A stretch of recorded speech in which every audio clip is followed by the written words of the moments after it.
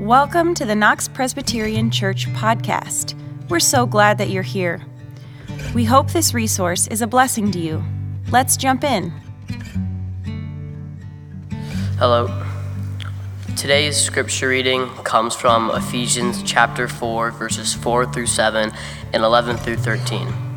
There is one body and one spirit, just as you were called to the one hope of your calling, one Lord, one faith, one baptism, one God and Father of all, who is above all and through all and in all.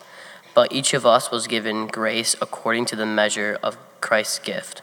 The gifts he gave were that some would be apostles, some prophets, some evangelists, some pastors and teachers, to equip the saints for the work of the ministry, for building up the body of Christ, until all of us come to the unity of the faith and the knowledge of the Son of God, to maturity, to the measure of full stature of Christ. This is the word of the Lord. Thanks be to God. Thanks, Dante.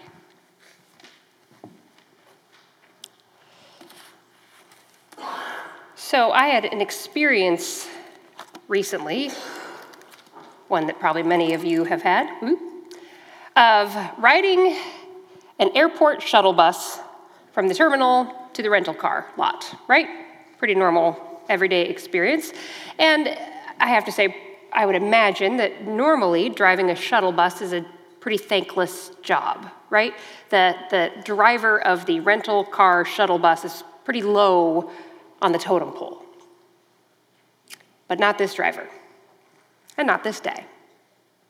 This driver was like nothing I have ever seen. He just took so much delight in his job. Particularly, he took delight in making sure he got every single passenger on that bus who wanted to be on it. And he would scan the curbside, watching for people. And he told everybody who got on the bus, he said, "This is my thing. I want to make sure I get everybody." And you can see it. You can see when somebody's running late.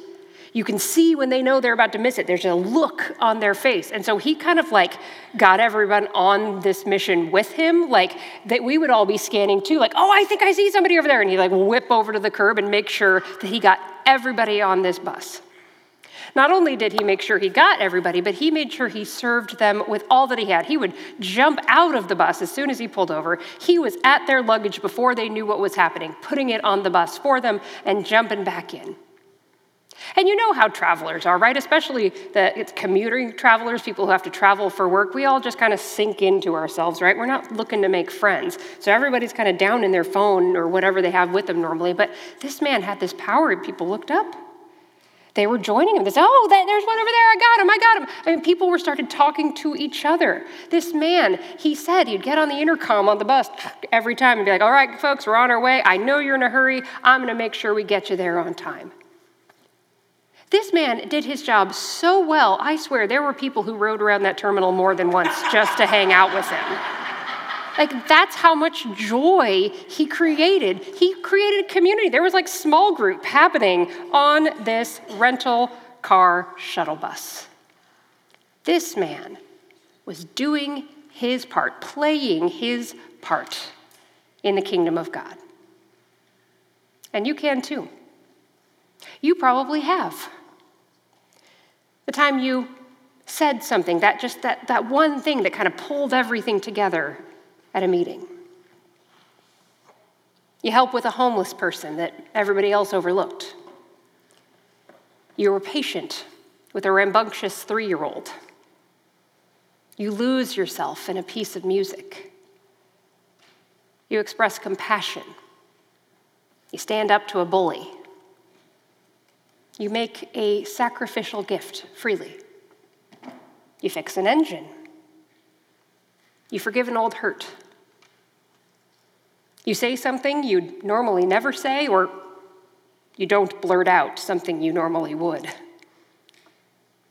As you do, you are playing your part in God's kingdom. Everyone has a part to play in God's kingdom. You have a part to play in God's kingdom. Jesus shows us how we discover the part that God has for us to play in one of the stories he tells.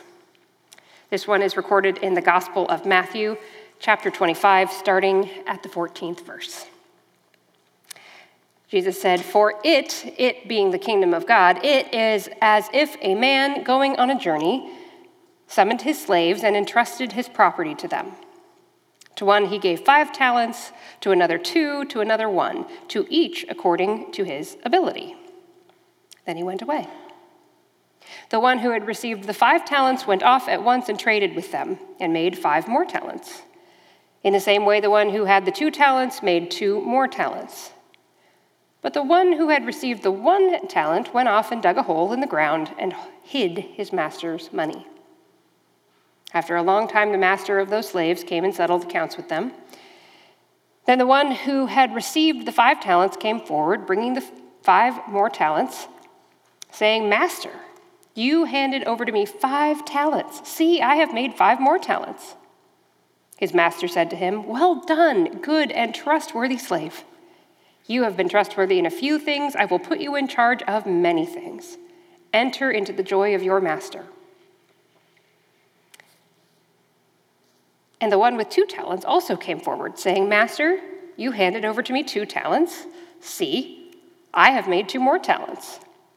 His master said to him, 'Well done, good and trustworthy slave. You have been trustworthy in a few things. I will put you in charge of many things. Enter into the joy of your master.' Then the one who had received the 1 talent also came forward, saying, 'Master, I knew that you were a harsh man, reaping where you did not sow and gathering where you did not scatter seed.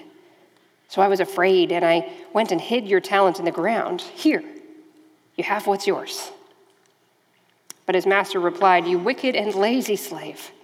You knew, did you, that I reap where I did not sow and gather where I did not scatter? Well, then you ought to have invested my money with the bankers, and on my return I would have received what was my own with interest. So take the talent from him and give it to the one with the 10 talents. For to all those who have, more will be given, and they will have an abundance. But from those who have nothing, even what they have will be taken away. As for this worthless slave, throw him into the outer darkness where there will be weeping and gnashing of teeth.'" This is the word of the Lord. Thanks be to God. So, as we have done each week in this series, I do want to start out reminding you that this is a parable, which is to say it's a fictional story illustrating a non-fictional truth. So, for anybody who might be worried, there is no actual person who has just been cast out into the darkness with weeping and gnashing of teeth, whatever that might be. We don't take these stories literally, but we do take them seriously. And this third servant is meant to serve for us as a clear and compelling warning. Jesus wants us to know that God is serious about us playing our part in his kingdom. So how do we do that? How do we go about playing our part in the kingdom of God? Well, from my reading of this story, I came up with a kind of a formula. If you want to know what part God has for you to play in his kingdom, you can ask yourself, and better yet, you can ask God in prayer, 2 questions. What gifts have I been given? And how can I invest those gifts in God's kingdom? What gifts have I been given, and how can I invest those gifts in God's kingdom? If you can come up with some answers to those 2 questions, you'll have a pretty good idea of the part God wants for you to play. Or, in more formulaic language, you could think assets plus opportunities equals your part to play. And as we talk through this today, I want us to get really practical around this. I want you to be interacting with me around this. So you got your bulletin, that whole space for notes on the back. You got some pens in the pews you can grab. I want you to do something like what you see here on the screen. We're going to list some of these things out, or at least we're going to set up a template for you to be able to take it home and think and pray about the gifts and opportunities that God has for you. So the first question here is, what are the gifts? What are the gifts that I have been given? What's on my list of assets? And before we get to the specifics about that, I want to talk some generalities, some things that are true for all of us. And the first thing that is true for all of us about the gifts that God gives is those gifts are abundant. They are plentiful. No matter who you are or how few gifts you think you might have, the reality is that you have an embarrassment of riches at your disposal. This landowner in Jesus' story, he entrusts portions of his property to 3 of his servants. It says that to one he gave 5 talents, to another 2, to another 1, each according to his ability. And I don't know about you, but sometimes I read that and I feel kind of bad for the third guy, right? Like, why did he only get 1? That's a bummer. Like, why is he so stingy with that guy? Well, what we need to understand is the value of a talent.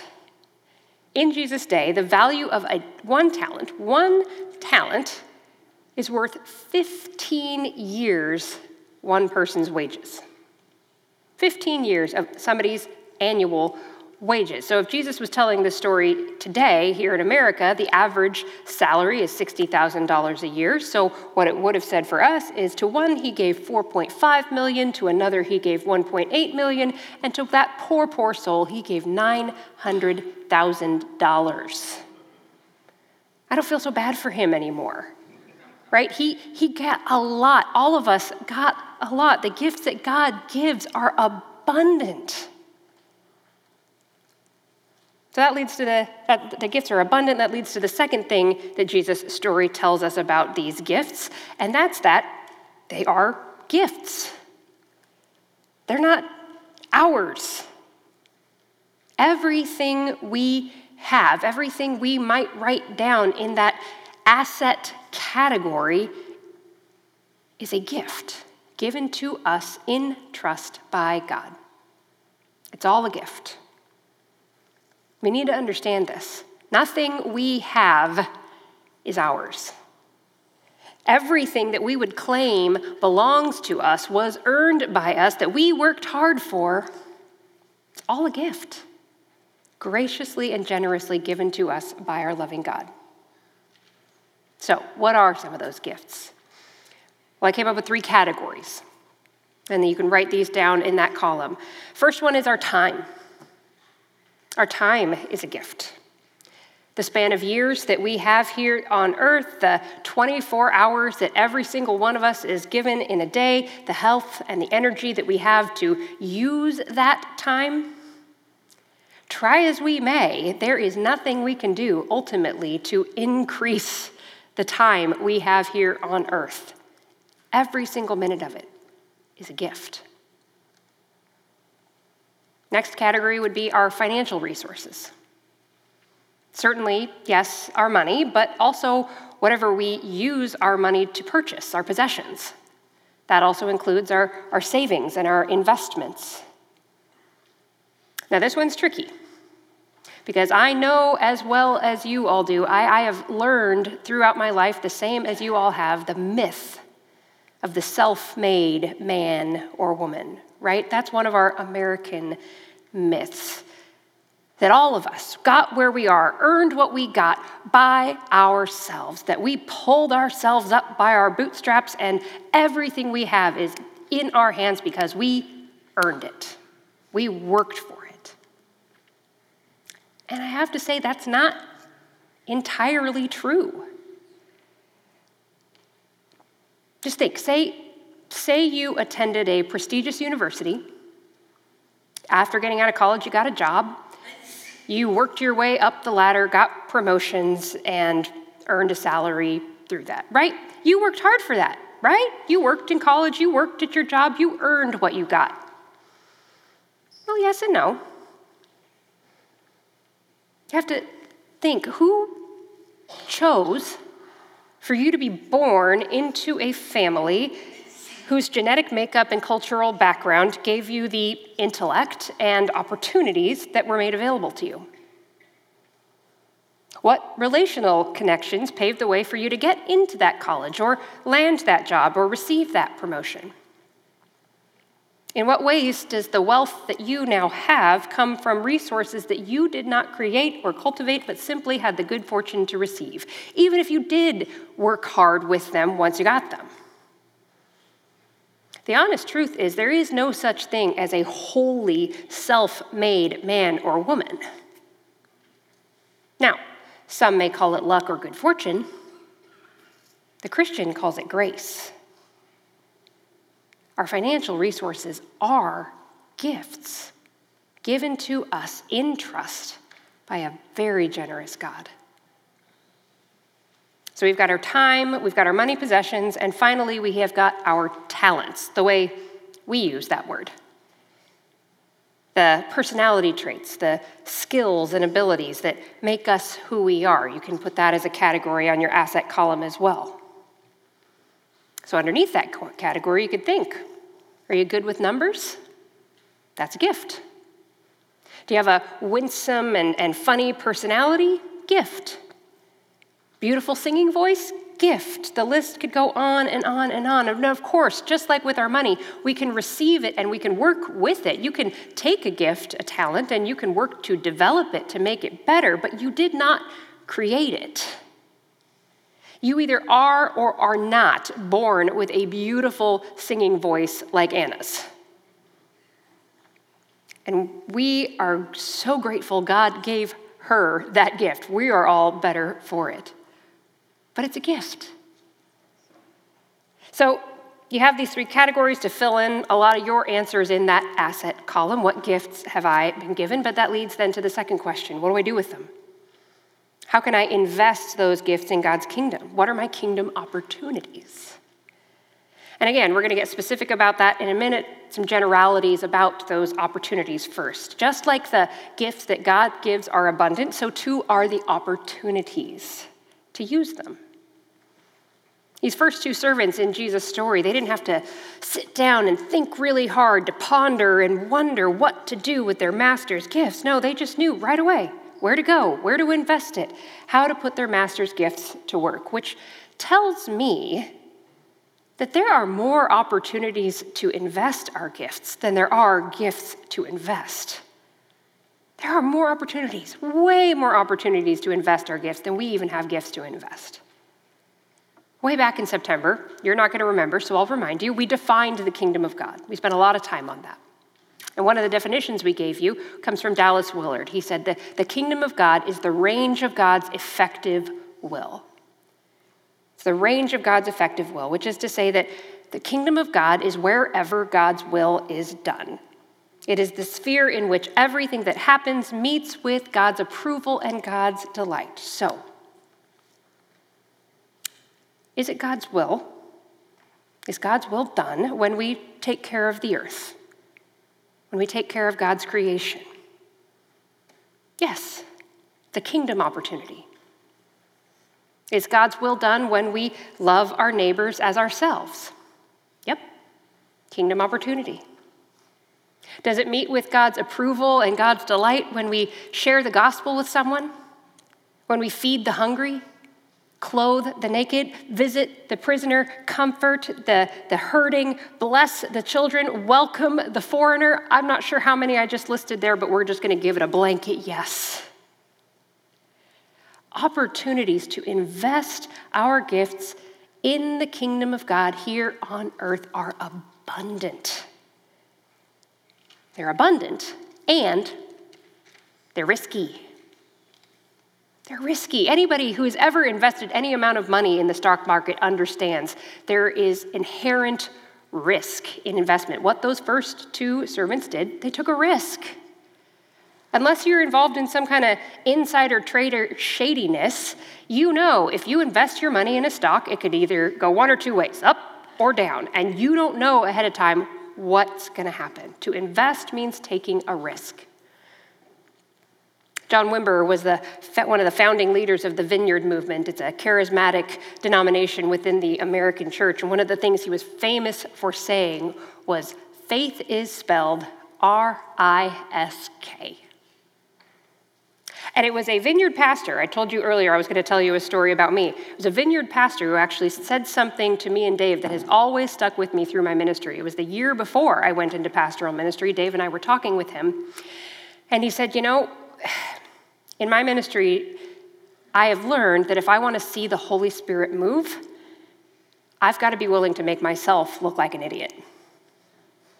And kind of pondered that, and then he told the story to illustrate. He said, for instance, in worship, there was a time that in Vineyard Church, they worship kind of like this service, more contemporary style, and they leave a lot of time at the end for singing and for prayer and things like that. And they were singing and people were being prayed for, and he just felt this kind of leading to invest his gift in leading his church into kind of doing a kind of like altar call type experience. And even in that church, that was a risk, right? You'd think maybe a more charismatic church, they'd be all coming down the aisles, but not necessarily. And he felt kind of the Holy Spirit beckoning him to get up and invite people to come to receive Christ, to receive prayer, to receive healing. And so he got up and did it. And nothing happened. Like everybody just kind of blinked at him, and he was, and he was like, well, go in peace, never mind. All right, well, shoot, he felt like an idiot. Next Sunday comes along. They're singing at the end of the service, same thing's happening. He feels that same beckoning kind of from God to do this thing, to get up, to invite people to come forward for prayer, to receive Christ, to receive healing. And so he's like having this argument with God in his head as they're worshiping, like, God, I'd really rather not look like an idiot again this week. But he was obedient, he was faithful, he took the risk, and they had this incredibly powerful time of worship where people did come, receive Christ, receive prayer, receive transformative healing. Faith is spelled R-I-S-K, and I have tried to integrate that some. I know we're Presbyterian, but I try in my ministry, and you see that to say, if the Holy Spirit says sing it again, we're going to sing it again. I'm not sure, but I'm trying to follow the gift that God has given me and to take that risk. So if you're wondering where you might invest the gift that God has given you, know that the decision will require some faith on your part. It is going to involve some risk. You are not in control of the outcome. Your job is to play your part. We invest, and we let God do the rest. So what does this look like in real life? I want to give you some examples. I'm going to start with my friends Laura and Casey. Laura is one of my longest friends from life. They live out in California, and in that asset column, Laura and Casey have a loving and stable marriage. They have a deep love for children. They have a great house with lots of bedrooms. Casey has a great paying job that allows Laura to stay home. All assets.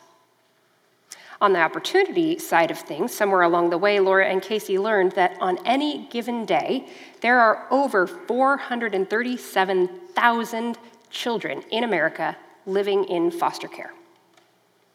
That means they have been taken from their homes, removed from their families, and moved from home to home to home, never a stable environment, incredible amounts of pain and trauma. So, Laura and Casey have taken the risk and invested their gifts in adopting their 3 children out of the foster care system. Laura and Casey are playing their part in God's kingdom. Closer to home, I got the permission from Eleanor to tell her story, one of her stories. Several years ago, you'll remember all over the news was the Syrian refugee crisis, right? Millions of people displaced from their homes due to warfare in Syria. And our church in Pennsylvania at the time responded. We did a number of opportunities and events, not only to educate people about the crisis, but to raise money to be able to help. We did a 5K and a number of different things. A couple months later, Eleanor comes to me, and she says, Mom, am I allowed to use the really big drink containers from church? I said, yeah, there's an asset. She said, can we go buy a lot of hot chocolate mix? I said, Yeah, we can do that. Got the money to do that. She said, can you let everybody know? Can you let people at church and school and use Facebook even? And can I have a hot chocolate stand to raise money for Syrian refugees? Yeah. Eleanor was playing her part in God's kingdom. Then there's the people on our personnel council here at Knox. Let me tell you, there are 0 HR classes in seminary. We don't come into this job knowing how to manage a staff of people, how to create a healthy, happy work environment. So we have this personnel council. And these are people with these incredible gifts. They have knowledge of how human resources is supposed to work. They have wonderful people skills. They love Jesus. They love people. They've got this education and training to know how to do it. And it would be enough if what they did, the only thing they did, was create healthy, happy work environments in the marketplace, which they do, each and every one of them in their own individual jobs and workplaces. But they also take those gifts and use them here to make Knox one of the truly, I am not making this up, I think Knox is one of the happiest, healthiest church staff experiences I have ever been a part of. I see some staff people out here nodding. That's not an accident. That is our personnel council playing their part in the kingdom of God. I could brag on every council, by the way, I know, but I do want to get you out sometime before 1 p.m. Then there's Jim Rose. Jim attends our 9 a.m. service, and I nearly knocked him over by calling him out this morning. Jim, if you've met him, he is just this wonderful grandpa type. He's just kind and loving and just a grandpa type. So that's an asset, his personality. He's also retired, so that means he has the asset of time. Well, on the opportunity side, it's just reality. Research shows that all kids, every kid, needs at least throughout their childhood 5 healthy adult mentors. 5 adults, other than their parents, to invest in them, to know them, to care for them, if they are going to thrive in their lifetime. Right? So we got Jim, the grandpa type. We got this need amongst children. So Jim, I found out this year, for the last 10 years, has been going into Scott's school, where my kids go to elementary school, and reading to kindergartners every week. So those children at Scott Elementary for the last 10 years, they all know that they've got, out of their 5, they got at least 1 pretty great grandpa type. Thought this week about Julie McMullen. Now, Julie McMullen, if you've met her, she, like Jim, I could brag on her. She's just got this wonderful, loving, caring personality. Julie also has, like many of us, she has a car. It's an asset. And she's got a pocket of time on Wednesdays. And Julie met a woman, a mom, at the Great Banquet a couple banquets ago, who wanted for her kids to be able to come here for the Wednesday night program, but this woman and her husband, their work schedules wouldn't allow them to bring their kids with any consistency. So Julie, loving, sweet Julie, who connects with kids great, she drives those kids here to Knox on Wednesday nights to make sure that they can get here. And then, well, she's already here, so she sticks around and helps cook dinner too. Julie is playing her part in the kingdom. And I could go on and on. I could look through this room and look at your faces and tell your story and your story and your story and your story. Again, I'm not going to keep you here that long. And the ones that I don't know yet, I want you to tell me. Because there are so many stories about how all of you are playing your part in the kingdom of God, and there's more yet to be done. There are more opportunities than we can even imagine. So now it's your turn. You got some work to do, answering your own questions to discern the part that God wants you to play in his kingdom. But I'm going to take one more risk now. And I'm actually going to give 5 of you a very practical way you can live out this kingdom assignment, a way that you can answer this question: what gifts has God given me? And how can I invest those gifts in God's kingdom? So it's a risk because I'm going to be asking for 5 volunteers, and I might just watch tumbleweeds blow across the stage, but I'm going to wait, and we can stay here past lunch, kids. So I need 5 people right now to come and join me on the chancel. 5 people. Thank you all. There's always the first bold person. Thank you, Tim, Kirk, Aaron. All right. Who else is coming? I see somebody in the back. Renee. One more. Thank you, Kathy. All right.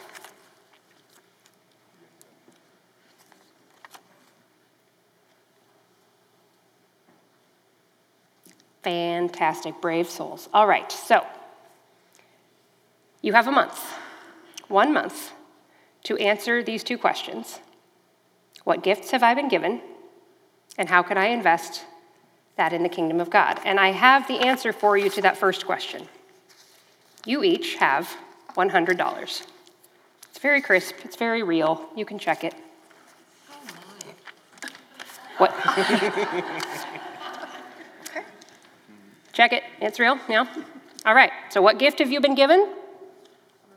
$100, that's right. So that gift has been given to you, that gift is not given for you. That's God's money.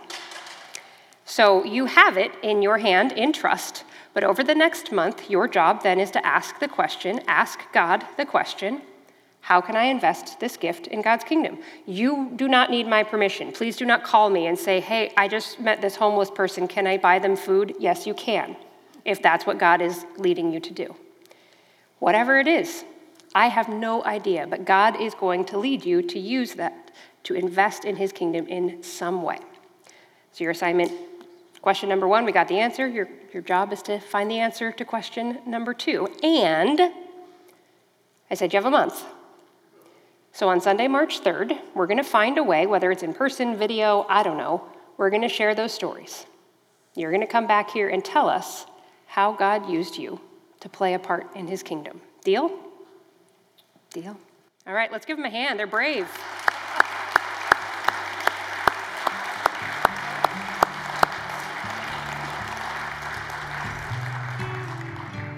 We all have our part to play in God's kingdom. It starts with the gifts that God gives us. And we have this gift of this table, of the undeserved grace of Jesus given for us. So let's pray. Thank you for listening. For more information on how to get connected, please visit our website at knoxpres.org.